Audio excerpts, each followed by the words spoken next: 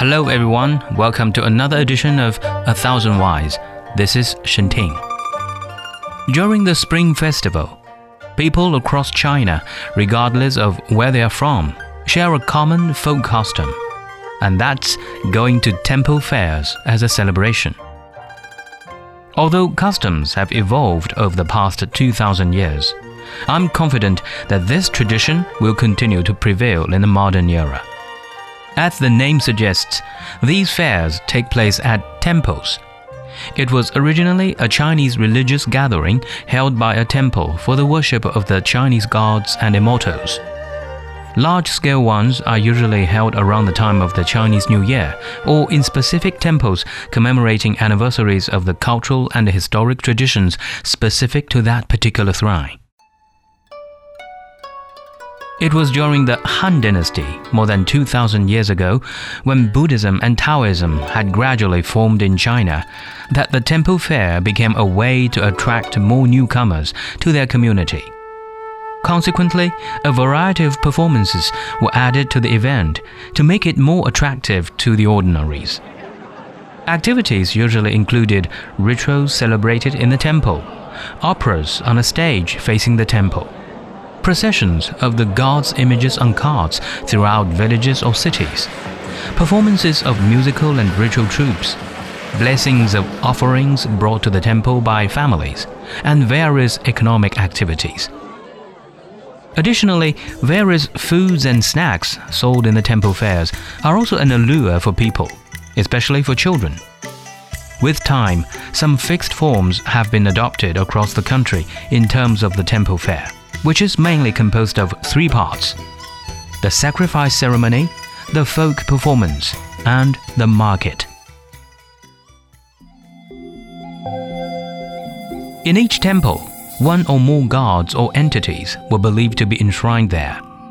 In the event of a deity's anniversary, it is the most traditional and important ritual at the temple fairs, where statues of gods are put on floats and paraded around the temple.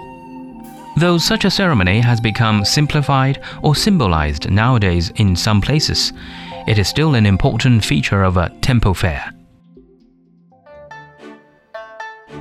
The folk performance includes various categories such as Chinese operas, crosstalk, and magic shows. Although at first, such performances were adopted by temple fairs to help attract more visitors, it is also a good chance for performers to earn their living as well.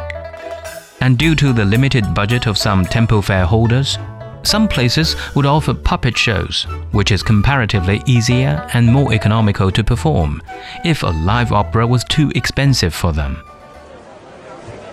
Another important part of the temple fair was the market. Peddlers usually take this opportunity to sell small toys and objects for children and adults.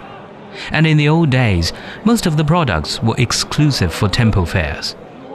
With the development of trade and economy, the major function of God's worship for the temple fair was gradually weakened and replaced by the market selling goods and commodities.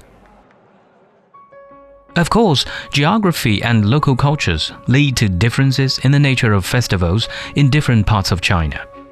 In the north, temple fairs are usually a week long, with ceremonies held in large temples and attended by tens of thousands of people.